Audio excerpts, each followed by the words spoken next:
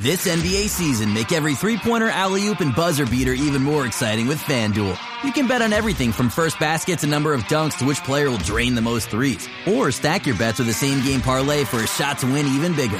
It's quick, easy, and you'll get your winnings fast. So download the app today and see why we're North America's #1 sportsbook. Make every moment more with FanDuel.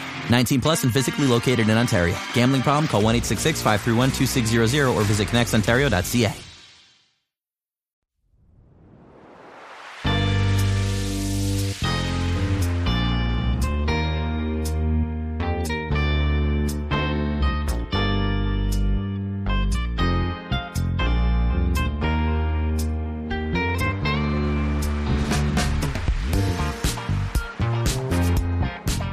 Hello and welcome to the Buckets and Tea NBA show. I'm your host, Catherine Niker. Thanks so much for tuning into this week's episode.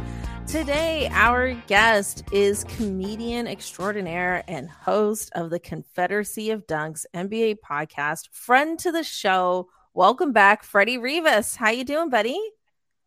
I'm doing good. Thanks for having me back. It's always a blast being on the show. Oh, my pledge.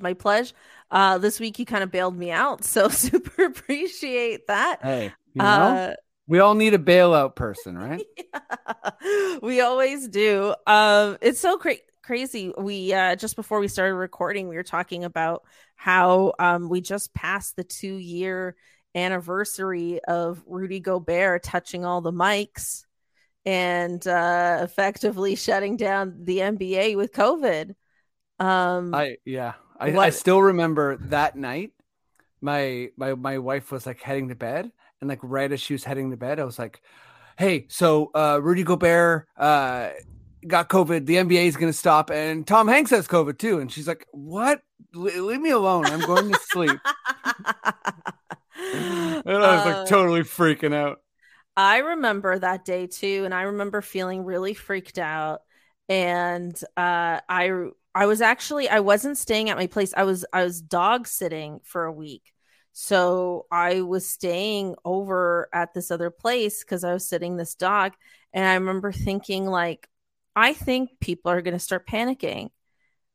I, at home, and I'm going back home in 2 days, am low on toilet paper. And then I looked at Amazon.ca for toilet paper. And already it was madness. This is like Wednesday night. I ordered just a one pack of Cottonelle toilet paper, like 16 rolls or something, cost me $22.50. Oh my God. And it was the cheapest one available. And prior to that, I went on Instacart online to put in like a grocery order, and they were sold out on Instacart. So I sucked it up. I paid for the toilet paper. I put in my Instacart order that was going to be available like 2 days later. And the guy was just in a complete panic. The grocery stores were in a frenzy. He kept like messaging me through the app being like, "This is not available. Do you have an alternative? This isn't available. Do an alternative." Like eventually I just had to get on the phone with the guy, and I was like, "Look, buddy, I'm so sorry. I placed this order days ago. This is worse than I thought. Just do what you can, man. Just do." I would not have put you through this through Instacart had I known. Just do what you can. And I super appreciate it. And he was like, okay. And then when he came to drop it all off, like I tipped him like an extra $10 just for like dealing with the chaos for me. Well, I was just going to say you're a better person than I, because I didn't even try to buy toilet paper. I just went on the streets and started kicking people's asses and just fisticuffs everywhere, high kicks, Muay Thai elbows. Like I was hurting people bad for TP in the early, like, beginning hours of the pandemic. Oh, like, man. I was pretty much like really, really like, predatory stuff. Like, yeah. Well, if anyone in the Dundas West area needs to report Freddie Rivas. Yeah. Yeah. If you want to jump me for what I did to you for your TP, that's fair. Oh my God, what a crazy time. And we're still not completely out of this pandemic, which is wild. Um, but I mean, not to go too far deep into that, but just thinking like, oh man, it's the 2-year anniversary of the shutdown. Mm-hmm. And just thinking about, I Wow. remember like Adam Silver being like, we're gonna give it 30 days. We're gonna give it 30 days and see how we are and reevaluate. And it's like 2 years later, like, oh my God. Folks, we're going to give it 30 days, and then we're going to start talking about playing basketball at Disney in a giant bubble. Is that normal? Yeah. That's going to cost us $100 million. No other sports league will do the same. And we'll realize that economically, we didn't have to care about this as much as we did. And then we're going to completely backtrack on all our morality. That's the tea. That's the tea. You're coming with the tea now. Money. Yes, I am. Money. Yeah, that's exactly what happened. Because I remember all last year, I was like, it could still say BLM on the court if we wanted it to. I don't know why that messaging disappeared from the NBA, at least on a very visible level. But yep, seriously. Yeah. Anyway, what a time. What a time. Freddie, a lot of crazy topics to get into this week. One thing I want to talk about a little bit here is WNBA's Brittany Griner.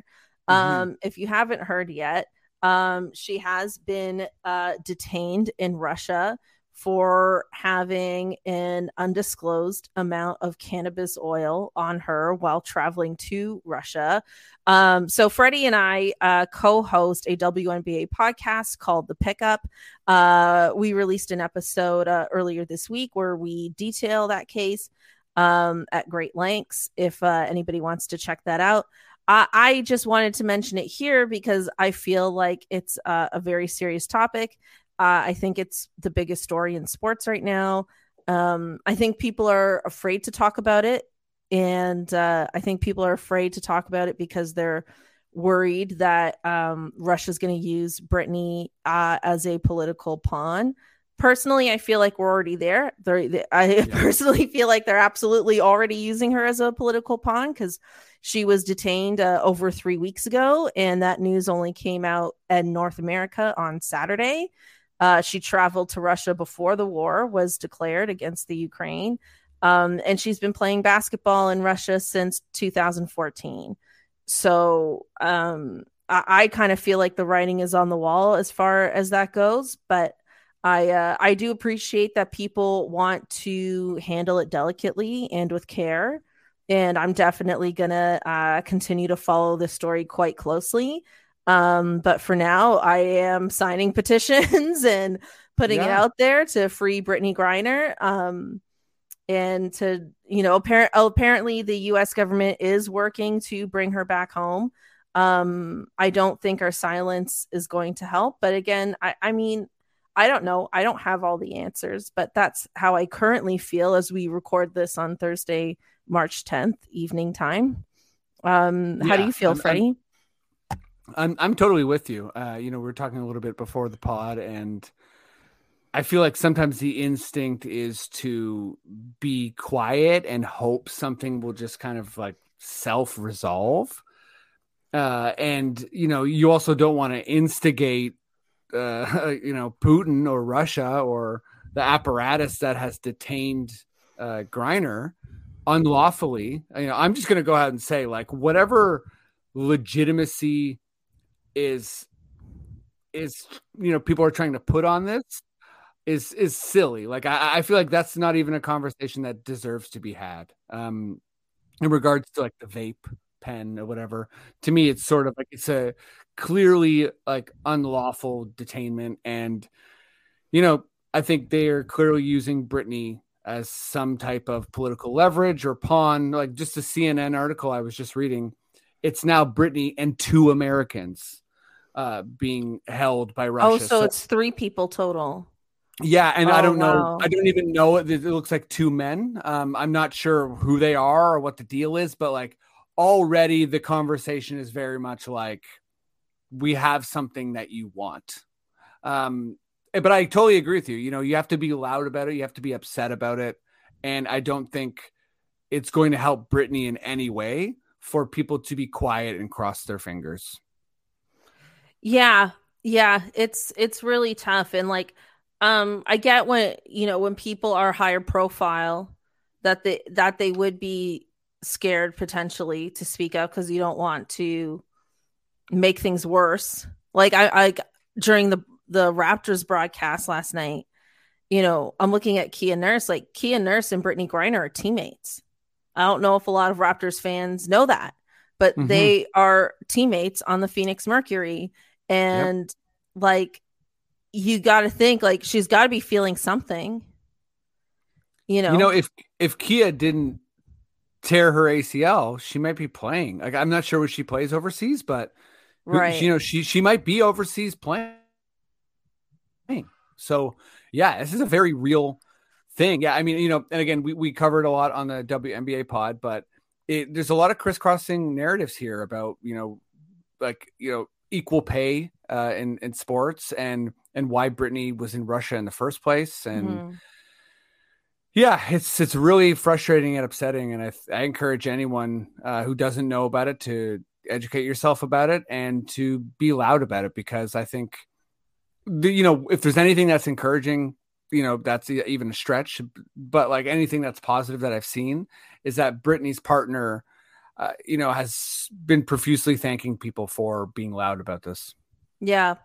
And, things could change as time goes on, as the days go on. But for now, that's how we feel. And I just felt like it was really important to talk about. And yeah, I'm glad you brought it up. Oh, thank you. And also too, like, I do think this will change, players' approaches to playing internationally going forward, both for women's basketball and men's basketball. I think so. Yeah. It's a scary scenario. Yeah. Because it's like a lot of men play basketball in China and they're also a communist country. And like, you know what I mean? Like, I think the political landscape could affect these things for a lot of players going forward.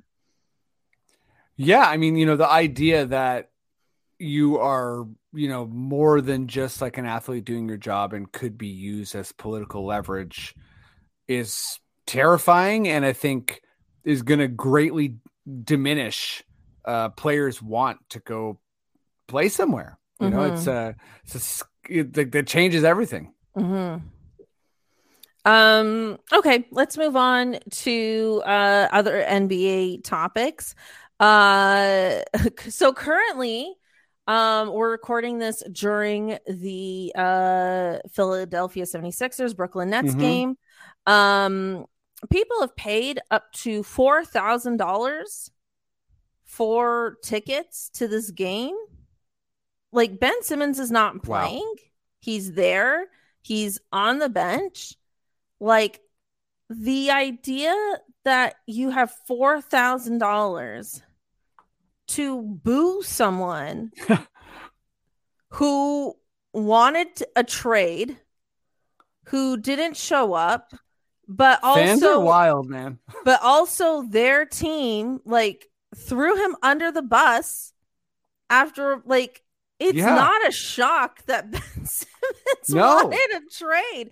Like, and then I just, like, I was watching Serge Ibaka's How Hungry Are You? And I was like, we need a show called Who Hurt You? And it's just like a circle for fans to reconcile their pain. Because it's like, that is just, if you have $4,000 to boo Ben Simmons, you have $4,000 for therapy for why you want to boo Ben Simmons that badly. People say that Raptors fans have no chill, and they're right. But Philly fans also have no chill.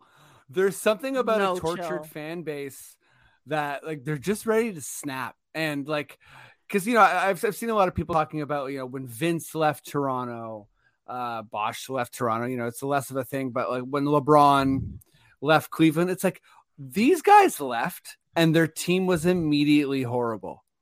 Philly is doing great. So Yeah, the holding on to that animosity feels like you're more in like, I don't know, you're more just like raw anger, like bully territory, I think. Oh man. And like some of it's like it's because with the tragic stuff, some of it's harmless fun. But yeah, you do get the fans out there who are like pretty venomous, and it's like, this is a bad look. Yeah, I didn't get to do an episode last week, but man, some people were booing Dragic like it was Vince Carter all over again. I know. Like, we have like, no chill. It's like, it's okay. Things oh are my all God. right. Like, Yeah. literally, the team asked him to leave. Like, he didn't even quit on the team.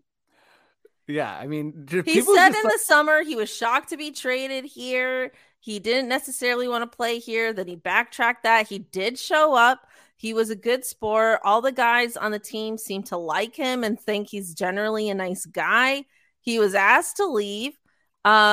He was traded. He didn't demand a trade, and it is what it is. Some people, I feel like they use sports to let the hate flow. Yeah, I mean, just they channel their like anger, and they're like, I mean, I've done it. I've been fury. I was like yelling at Garnett during the Brooklyn Raptors series, like pretty angrily. You know what I mean? I don't know what I was saying, but I think there's some venom that gets released with sports. Yeah, I mean, my personal theory is just, generally speaking, men are not taught to express their emotions. Yeah. And men have to repress their feelings all the time. And sports is one of the few areas where we let men go off. So it's like boy, do they ever, right? Every repressed thing a male sports fan has felt about their mother, their father, their ex, you name it. It's like it's all on Goran Dragic. I know. Yeah. Or whatever it happens to be, or it's all on Ben Simmons right now, and it's like that, and it's that emotional tie to sports really fuels the economy of sports in this messed up way. Yeah, it's a good point. Like, it really, I think that's a big part of the, as I call them, like kind of like transaction fans. Like, that's sort of like the movement, the drama of sports, like the kind of like the opera, or not opera, but like what am I looking drama for? The drama. No, soap opera. That's what I'm looking for. The soap opera element of the sport, not the opera. Yeah. But yeah, that element of kind of like wanting to have villains and heroes, and also like wanting your hero to fall, and like what, the reality TV portion of the NBA is very alive and well. People like to watch former heroes squirm, right? It's a big, it's not some, I don't like it. I think it's so gross, but it is a big, big part of the fandom. It is. I mean, the way I abbreviate it is just they are irrationally, emotionally invested. Right? Yeah. Like, that's really what it is. And everything is fueled by that in this really weird way. And I'm just watching, people pay so much money. You can go to Italy for a month for $4,000. Like, there's just so much you can do with $4,000 than just boo Ben Simmons. And he's not even playing. $5,000, you can go to Italy with Ben Simmons.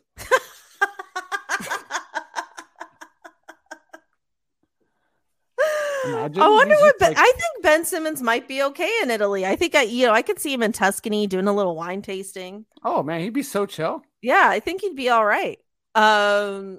Yeah, just absolutely crazy. There's a lot of this going on this week because it isn't just Ben Simmons, but Russell Westbrook spoke out earlier this week about some of the bullying and taunting that he and his family, more specifically his family, has had to deal with this season as the Lakers and him personally, or sorry, not personally, but professionally have struggled. And, he talked about how like he can't bring his kids to the games anymore. He felt, really sad or disheartened about the West Brick nickname, as it, defames his name. It was really interesting for him to speak out about that, because he's usually quite cold with the media. I'd say, like, he has a reputation for not being very warm with the media, but I guess he decided this was something he wanted to open up about. And there was a reporter that gave him the opportunity to do so. So I think that was maybe a discussion prior to him talking about this. I don't know. I have varying opinions around this, actually. Like, on one hand, obviously, I do not endorse bullying in any way. Obviously, I think death threats are wrong. Again, if you can afford to pay to go to these games, you can afford to talk to somebody about why you're feeling the way you're feeling. From strictly a basketball perspective, I do think that Westbrook has a bit of a delusional quality to him. And I think there's been a lack of personal accountability on his part for the way he's played this season. And there's a resistance and a lack of willingness to change or adapt the way he plays to better fit a, whatever team model he happens to be a part of. And I think, him speaking out about his family and, his wife and his kids having to deal with this bullying, I have all the empathy in the world for that. And I also feel like I hold at the same time this lack of personal accountability and how it hurts every team that he's on now. And it's like, I don't want that, like, the fans being crazy or wild or outrageous to prevent him from, quote unquote, like, seeing the light, if that makes sense, around his own game. Yeah, I mean, I think it's fair because it's not. It's the fair take of yours, because it's a multiple truth scenario. To me, he is sort of like the classic, like, aging superstar who can't really, his game's not evolving in the right direction. We have guys like, look at Kevin Love this year. Look at DeMar DeRozan, who, actually maybe DeMar's not even the best example, because DeMar sort of has, like, proven that his way of playing is good. Right. And he's become more efficient. So maybe that's not the best example. But yeah, Russell is definitely one of these guys who he is so wildly skilled. He's, was an MVP and kind of, like, out hustled people his whole career. And he's reaching this age where it's like, you're in your 30s, like, you can't out hustle everyone. And your poor shooting has become this kind of, I mean, that's a whole, kind of like a adjacent thing to this. Like, I find it interesting that guys that can't shoot really get the most negative ire. Like, I wonder if that's like an effect of analytics, where people are so upset with the lack of efficiency in a player, whether it's DeMar or Westbrook or Ben Simmons and his free throws. It's like that. It's just like, that's it. It's just like, they can't overlook anything. Like, I know we're just talking about, we've moved on from Ben Simmons, but to me, the duality of him being runner-up defensive player of the year and being such a like awful player in people's eyes, it's so interesting to me. It's like how we can't meet in the middle there. I don't understand. And I feel like that's a part of, for me, the Westbrook narrative is, I mentioned earlier, we like to see people fall, right? And Westbrook went from this guy who, called Durant a cupcake for leaving to Golden State, and he's stuck with OKC, and he's sort of like a person that people idolize for his loyalty and all these things, all these kind of really brave, qualities in a person. But then his decline and the fact that he's kind of been passed around in trades has put him in this situation where, it's a bunch of things, because he's not adapting. people are being cruel, I think. And also he's getting paid so much. So it's this max contract aspect. Sorry, I went in a bunch of different directions, but I think it's kind of a mess. And I agree with you that there is a lack of accountability, at least as far as the way that, Russell's playing. Yeah, and I'm only speaking about the way he's played this year when I say that. Yeah, because I think I think like you said, when you are an aging star in the NBA, we do see players go through this phase where it's hard for them to reconcile where they're at, because I guess mentally they're like, I can do the things I did 5 years ago, and then physically they can't. Carmelo, Iverson, it happens. Yes, we've seen it many times, even with Kobe. Honestly, definitely with Kobe. Yeah, for sure. And those last Lakers years were not good for anyone that played with him. I know everyone remembers that last game against. It was a cool Utah. game. Going out on 60 against Utah was amazing. But it was very Hollywood, the whole thing. But and the goodbye tour that he did. But yeah, I just think eventually you get to a point where the numbers don't lie. And I think if you're Westbrook, you got to be looking at these numbers and thinking I need to work with somebody to improve my shooting percentage. At a certain point, you're I need to work with someone to do this. You can't just be it's the world against me all the time. And there is a roadmap for it. There's Jason Kidd, right? Famously was not a good shooter and could do everything. Was this explosive point guard that could run the floor and whatever. And I'm not exactly sure where he finished, but he's really high on the all-time 3-pointers made list, because part of what he did, Vince Carter, right? Part of what they did is they became these guys that are all right, I'm just gonna I want to stick around and become this kind of I want to win. I want to be an efficient, I mean, Kevin Love is also a great example about how maybe not a great example, because he was a curmudgeon for several years, but he really did work on his outside game, and he really reinvented his game, and he is an effective team player now. And I think we're going to see Westbrook go through a similar thing. I think, something that must be frustrating for the fans is that this is happening in the timeline of LeBron with only so much time left. And these are supposed to be the last years of his career. And really, Anthony Davis and these other players are really supposed to be able to take over.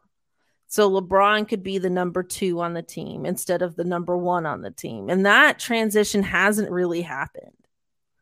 And sorry, go ahead. I just have to say, I'm just pulling up Russell's stats, and it's wild to be talking about him like this. So on Washington last year, he finished averaging a triple-double and led the league in assists. Wow. That's incredible. So that's also, I mean, that, I think that's part of it. It's got to be difficult for him, where he's sort of I can do 85% of what I could do. It sucks how that doesn't equal wins. Yeah. And that's exactly it. And that's where the efficiency comes in, right? Yeah. And it's I don't know how long Westbrook has to go through it to see it for what it is, to see all of it for what it is. But yeah, it's a difficult time. And now we have LeBron, I think I talked about this a bit on the last episode I did, but during the All-Star game or All-Star weekend, dropping hints that LA might not be his last stop after all. Yeah. I kind of love that, to be honest. Say more. Well, I just love that.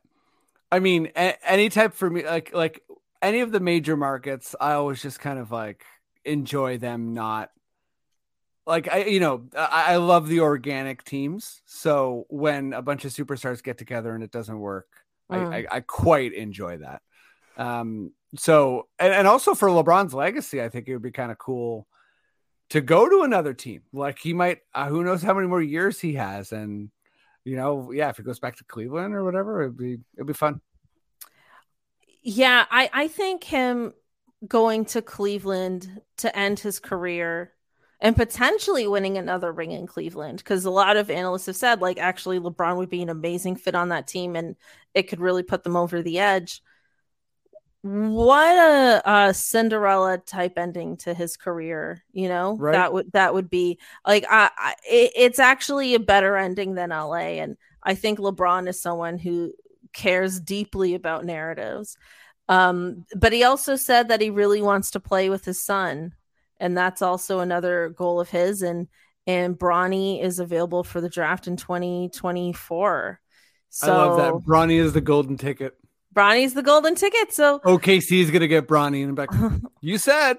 We'll see. I mean, I think, we're going to be revisiting this LeBron era with the Lakers in a lot of different ways, I think, for many years to come. And Westbrook is a part of that. And I think for his sake, I hope he can find a way to adapt his game a bit. Me too. I love Westbrook.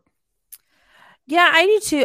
Years ago when he was still on OKC with Kevin Durant, I got to see a game in person here in Toronto, and I had like good seats. Like they weren't like, like courtside, but they were very good seats. And watching him in person, it's like the amount of athleticism this guy has felt like nothing I'd ever seen in my life. It's out of control. He definitely is one of the only people who, in my opinion, does like NBA Jam style dunks. Right. Like just like rude and like wild dunks that I hadn't foreseen. And like, I don't know if that was the game, but I remember being at like a Westbrook OKC game where he caught, it was just this weird play where he like, I think either he was taking the free throw or someone else was, but he caught a free throw and laid it up all in one motion, like a missed free throw. And it was like, you just had to watch it over and over to be like, how did this happen? The game I went to, it went to double overtime and Kevin Durant hit a game-winning shot. Yeah. Against us. So I don't recall if that was the same game or not, because I just remember being on my feet for a really long time because of the double OT. That was my main takeaway. You're like, these dogs are barking, boys. Let's wrap it up. Just real quick here, I wanted to tell you before we move on, this game, it's at halftime right now as we're recording this. The Nets, it's 72-51 for the Nets. And they've basically led by 20 points like the whole game. So I think that basically stamps the argument. KD and Kyrie can't play together. They can't do it. It doesn't work. Kyrie's having a hell of a week. He really is. The other night he scored 50 points. I watched a bit of that game because that game against Charlotte is such an important game for the standings, for the play-in, which we're about to move on to talk about. But nice. Yeah, I was like, wow, this guy's I really thought he had kind of quit on basketball, to be honest, but he was really on fire. Kyrie has one of the weirdest careers I've ever watched unfold. Yeah, that's a good way to put it. Like, just well, you're the person, I feel like a couple months ago you said like he just has this like air of like someone who doesn't enjoy his job, but is like crazy good at it. It's strange. It's not a quality you see in the NBA, right? Everyone is so desperate to be there, and then like just like we're talking, like be there for as long as they can. On top of that, like you get in and you stay in as long as you can. And Kyrie has this whole approach, like. Even I remember when he got drafted first overall, like he barely even played any games for Duke, but still went first. And yeah, he just has this quality of kind of like it's effortless. And I mean, it looks effortless and it's wild. Like he's absolutely putting on a show. Yeah, like you said, like he's really talented, but it's not necessarily his number one like thing in his life, which you're not used to seeing in Yeah. athletes. Yeah, the reason why I thought that was when I was thinking about his career, like he demanded a trade from Cleveland, if I remember correctly, because Yep. he wanted to be the number one guy. That was a big thing. He didn't want to be in LeBron James's shadow anymore. He wanted to be number one. So then he goes to Boston and it doesn't work out. And then suddenly he was perfectly okay for being basically the number third, like the third guy when James Harden was with the Nets. And I was like, how does somebody go from wanting to be a leader, like not just the best, but be a leader, to being the number 3 important person on a team in a matter of just a few years? Yeah, that whole situation, like I feel like a big part of it was I don't know if he had intel, but was sort of had the sense that LeBron was going to leave to go to LA. And I feel like he didn't want to, because like previously with Miami, it's sort of like LeBron left and the other guys were stuck there a little bit. There's that quality. Even Wade left Miami for a bit. And I think that he didn't want to become what Kevin Love was. So that was also a part of it. But yeah, the Boston thing was like extra strange. And then going to Brooklyn, to me, was like sort of an admission that, yeah, he's not like Kyrie might be like a flashy, incredible scorer, but like realistically, he's not a number one guy. Yeah, and apparently, allegedly, not completely confirmed, Kevin Durant and Kyrie Irving talked about teaming up together back on the 2016 Olympic team, which is the same summer he initially signed with Golden State. Wow. That's a theory that's out there. So it's like, yeah, it is. It's a really strange career.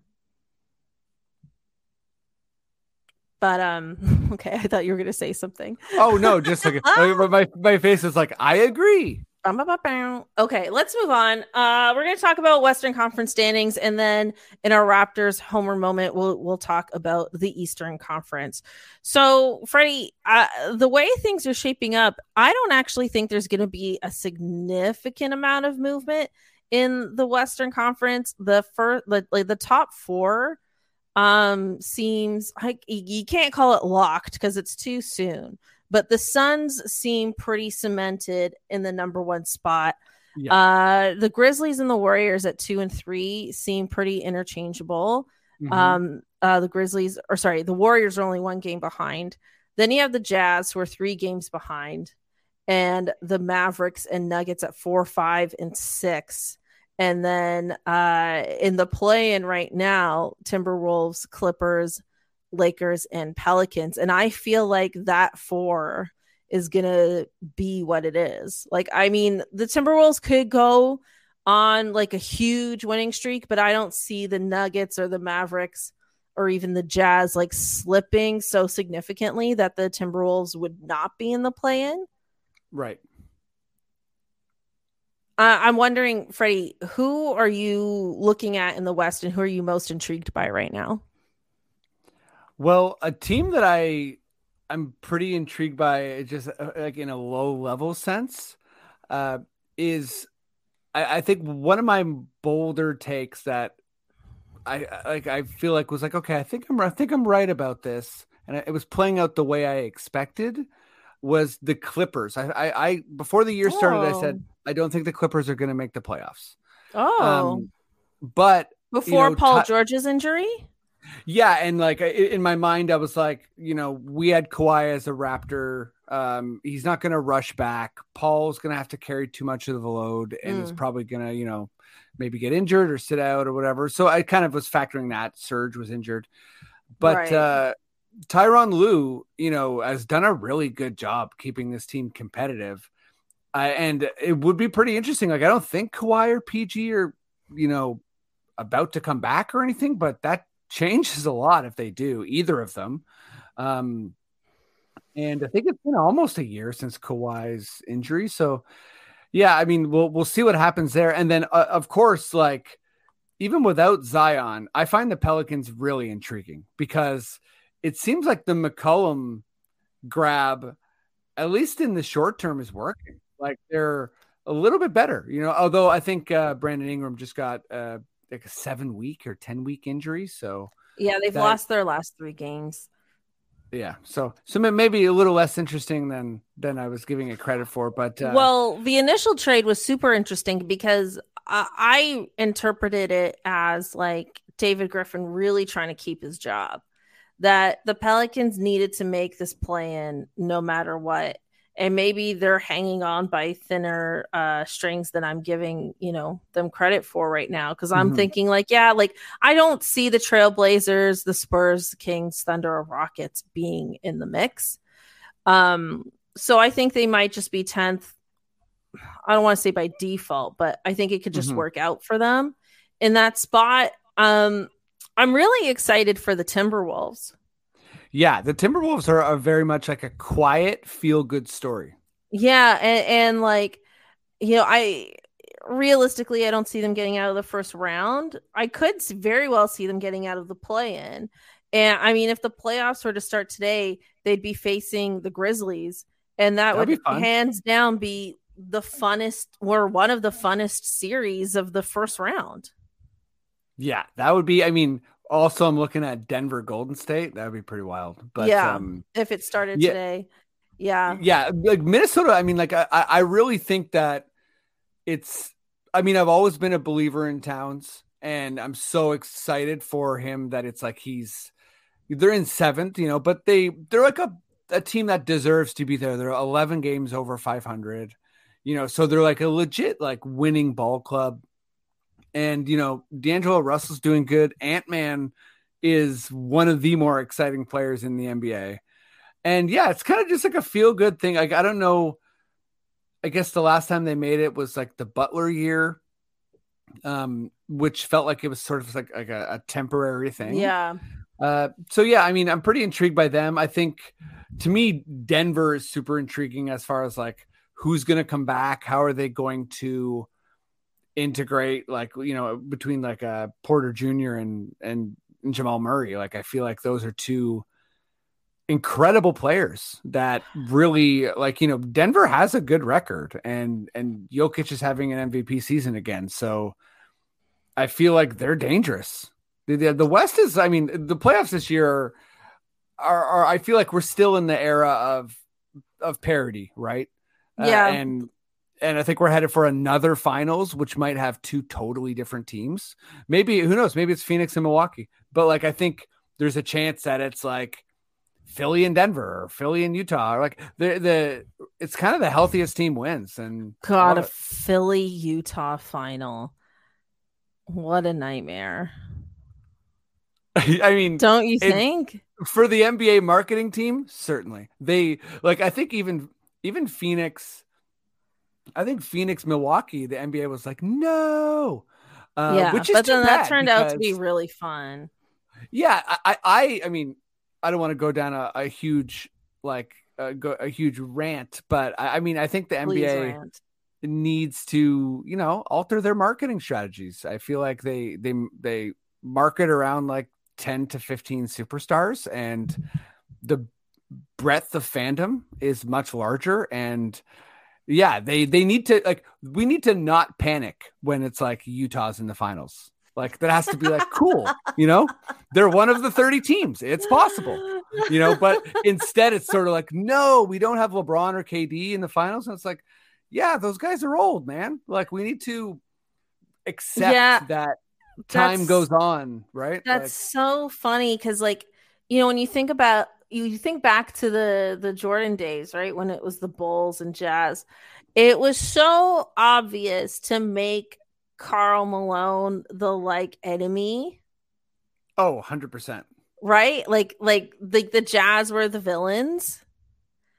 And it was just so obvious and easy to do that. Where something like Philly Jazz, it's like, I don't know. Yeah, it's like, what's going on here? Like, who's the bad guy? Yeah, because it's like you got Harden and Gobert, so people would be like, I don't know who to hate. Yeah. Literally, like the last two picked in that All-Star draft, I think. Yeah, yeah, it would be like the Go most there. unpopular dudes finals. Yeah. Really losing the popularity contest. Okay, let's move on to our Raptors homer moment and let's talk about the Eastern Conference. So, talk about, we were talking earlier about irrationally emotionally invested sports fans here. I have a personal rant for you, Oh, I love it. Freddie, and you can talk me through this. So currently, as we record, Raptors are in seventh place. The way the play in bracket works is that it's seventh, eighth, and then ninth, 10th, and then the seventh, eighth place team gets a second chance, if that's right. I'm saying that right. So the Raptors are in seventh. We would play against the Brooklyn Nets first. Um, you know, by the by the looks of how mandates are being lifted currently, I think we're actually decent odds that Kyrie Irving would play in that game. Like, I don't know for Looks sure, like but it. I mean, the speed of mandates for sure. Yeah, if we're not checking vaccine passports for the fans, I don't know why we would hold it against Kyrie. So I think, he plays. Durant's helped back, so they're doing very well. I think odds it comes down to 2 free throws. Ben Simmons can't hit them. We win. See, Freddie, this is why I need you, because I'm having this crisis of like, okay, I'm afraid the Raptors are going to lose that game. And then I'm afraid, hear me out, that they will then win a subsequent game against the Hawks or the Hornets. And then the first round will be us against the Miami Heat. And I don't know if my heart can handle all of that. I will faint if that happens. I can't comfort you there. I actually, I called a Raptors Heat series 6-3. I thought the Heat were going to finish third and we were going to finish sixth. That was sort of my like rough prediction. And this is going to sound even wilder. I think there's a really good chance we'd beat them. And I feel like, I feel like the matchup's really good. Plead your case.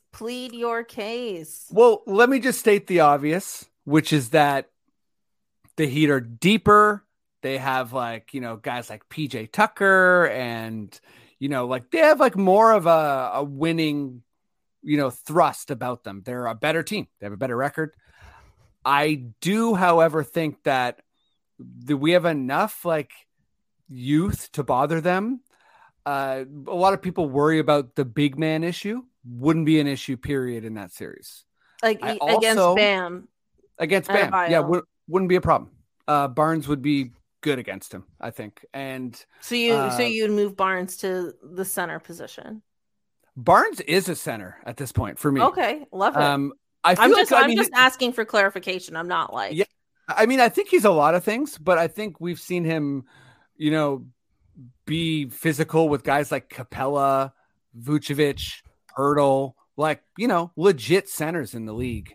And of course, would he be able to like hold up against like Jokic or Embiid? Probably not. But those are like the MVPs of the NBA. So I don't know. That's okay. But yeah, I think as far as like the way Miami plays, I really think that the Raptors would be able to get a lot out of them. And, maybe I'm way off here, but there's a lot of interesting battles there. I mean, Fred Kyle is a really interesting battle. Fred versus Kyle. Wow. And I can't say for sure that I think Kyle would get the best of him because I feel like it would be pretty tight.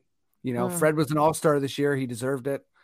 And there's just a lot of intriguing stuff in that series. I do think, though, like rationally speaking, their depth is massive. They just added Oladipo, Hero's having a great season, Gabe Vincent, and they got a lot going on. Max Strus, which is one of my, it seems like a made up name. Just got to say Max Strus. Yeah. Like just 2 syllables. Really, sir? You say that like he had a say in it. Yeah, you did. I feel like those were his first words, but yeah, anyway, so I got into major hot take territory, but I would be cheering for every Kyle charge. So yeah, you went on a rant and I didn't help you at all. So sorry. I think this is like a real emotional inevitability that us as Raptors fans really need to prepare for. Like I think we might also play DeMar. So well, that was my initial fear at the start of the season, that we would play against the Bulls and DeMar would figure out how to be clutch, which he has this season, right? Like, and then that would be a whole thing, because DeMar would have revenge energy through the goddamn roof 100%. If he played against us in a playoff series. So that was my bigger fear over the Miami Heat. For me, it's just more like being just an emotional mess. Yeah, it would be super messy. Like I love Kyle so much. Like even just watching that clip of him on, or that clip of DeMar on How Hungry Are You? Oh my God, it was so great. And DeMar talking about how he'd come back if Kyle was still here. And I was like, I can't handle it. Yeah, I know. It was a lot. All I'm saying is I'm looking at this and I'm like, I'm not prepared. I am certainly not prepared for that. Like for the drama, I kind of want it, but I really don't want it, Yeah, I mean, the thing I do. I don't know. It would be juicy. It'd be fun. The thing about the East is like, and maybe I'm on an island with this opinion, but I can't imagine the playoffs without the Nets. I can't imagine the playoffs without us, but I also can't imagine them without the Hawks. Yeah. I mean, the Hawks got to be one of the more disappointing. Hawks, Portland, Knicks, absolutely no one thought their seasons were going to go this way. Yeah, like I was a real like bandwagon Hawks fan. I was always a Trae Young fan, and then everyone was like really shitting on him, and then I felt almost ashamed that I was a Trae Young fan. I was like, am I missing something? Then he had that amazing playoff run. What a roller coaster. I know. And then I was like, that's it. Trae Young is officially my son. I gave birth to him. He is mine. I love him so much. And then this year, I mean, I still love him, and he has still personally been great, but the rest of the team has really dropped off, especially defensively, which was a concern even last year. And then you know what? I'm not a Knicks fan at all, but it's a shame that this Knicks Hawks rivalry did not blossom the way we all hoped it would. Like, that rivalry was really fun and really good for the league. Yeah, it was a blast. Like, that series was so awesome, and Trae really kind of like ate up Madison Square Garden and like bowing to the fans, and like, what was that one quote he had where he was basically like when asked why he bowed, he was like, "This is like a theater, and I must entertain my fans." Or like, yes. He said something like that. I'm like, this guy is awesome. Like, yeah, I think he even referenced. Love that. Yeah, he like referenced Broadway. yeah, exactly. I was like, buddy, you're fantastic for doing this. Yeah. So a part of me, there's a really silly part of me that almost doesn't want the Raptors to make the playoffs, so I don't have to live through the anguish of this Heat Raptors series. But don't hold me to that, everyone listening. Just know that I'm in a place, and unlike other fans, I'm working through it. Folks, if you're listening, don't give Catherine any leeway or context. Come at her with all of your animus and, just like undeveloped ideas. Like, she loves that. Oh my God. Another thing this week, Fred VanVleet came back last night against the Spurs. Got a nice win of that. Really spoiled the Greg Popovich party there, with him having the most wins of any coach in NBA history. Absolutely wild. I 1000% thought we were going to lose this game because I feel like other people just dudes. And again, I'm not trying to diminish anything that those three dudes do, but Fred brings a certain kind of like poise and shooting to this team that it raises the basement of our offense so high, or so much higher than it was. And yeah, like just watching a competent squad again felt great. Yeah, I mean, I was happy to see other players get minutes, so we could finally like give certain people a chance and see what's up. Yes, yes. I've been saying it for a little while now. Like, the remainder of this regular season, I think for me and for a lot of people is going to be figuring out who our seventh guy is and who our eighth guy is and who our top eight are going to be going into the playoffs, because I think our top six is pretty solid, but those last two spots continue to circulate, and I don't know for certain who those guys are. And I think giving them more time, even if it means a couple losses, is good in that we need to solidify who they are, because I don't see Nick Nurse going into the playoffs with a shorter rotation or with a bigger rotation than 8 players, and maybe even less. He might even only make it 7. Yeah, I mean, he's done that before, right? So I feel like that's definitely coming, and I do hope we learn more, because just like thinking about like what Malachi did for the Raptors offense, it was like you can kind of see it's like, oh right, he can do things that you just can't do if you're 6'7" or taller. Right. Like he can knife through the defense, and also Malachi has pretty incredible speed. So yeah, that's massive, and like obviously having like a low turnover rate, and I think we focus on the shooting, which we should. Malachi needs to hit shots, but I really think just having like a steady hand out there, again, like as much as Pascal and Barnes can play make, there's just something that's like predictable and I don't want to say natural, but kind of like more organic with a smaller guy handling the ball. I completely agree. And it was nice to see him get a good stretch of games here post-All-Star break.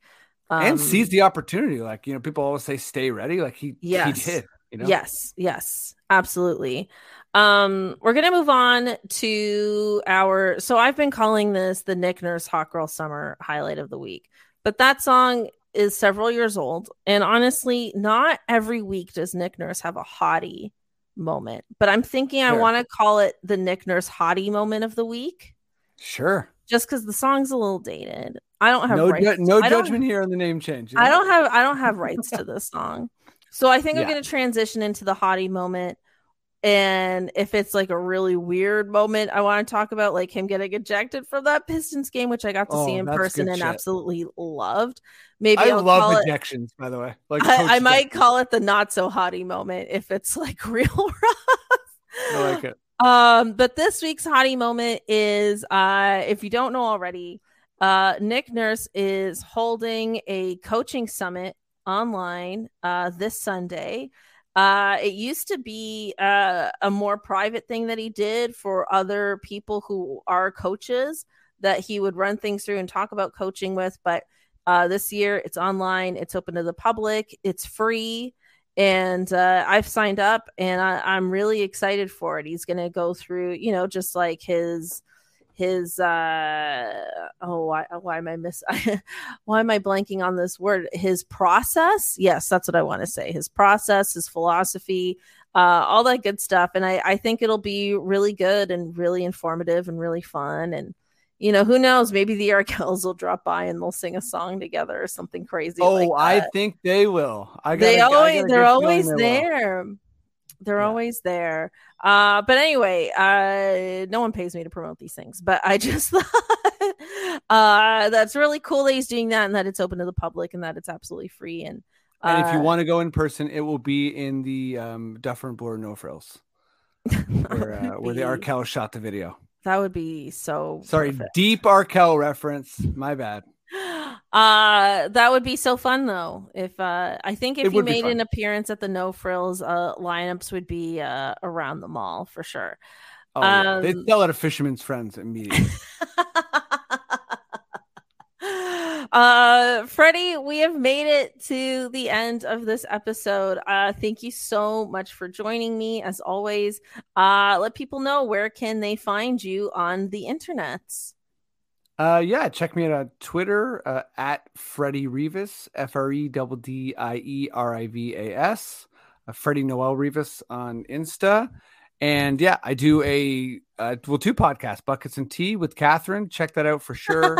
That's this podcast, Freddie. That is, oh my God, I think I did that last time. You did this last time also.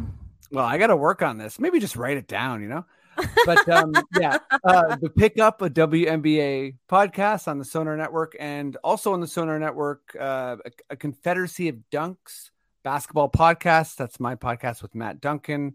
We are a Raptors/NBA pod. Check us out.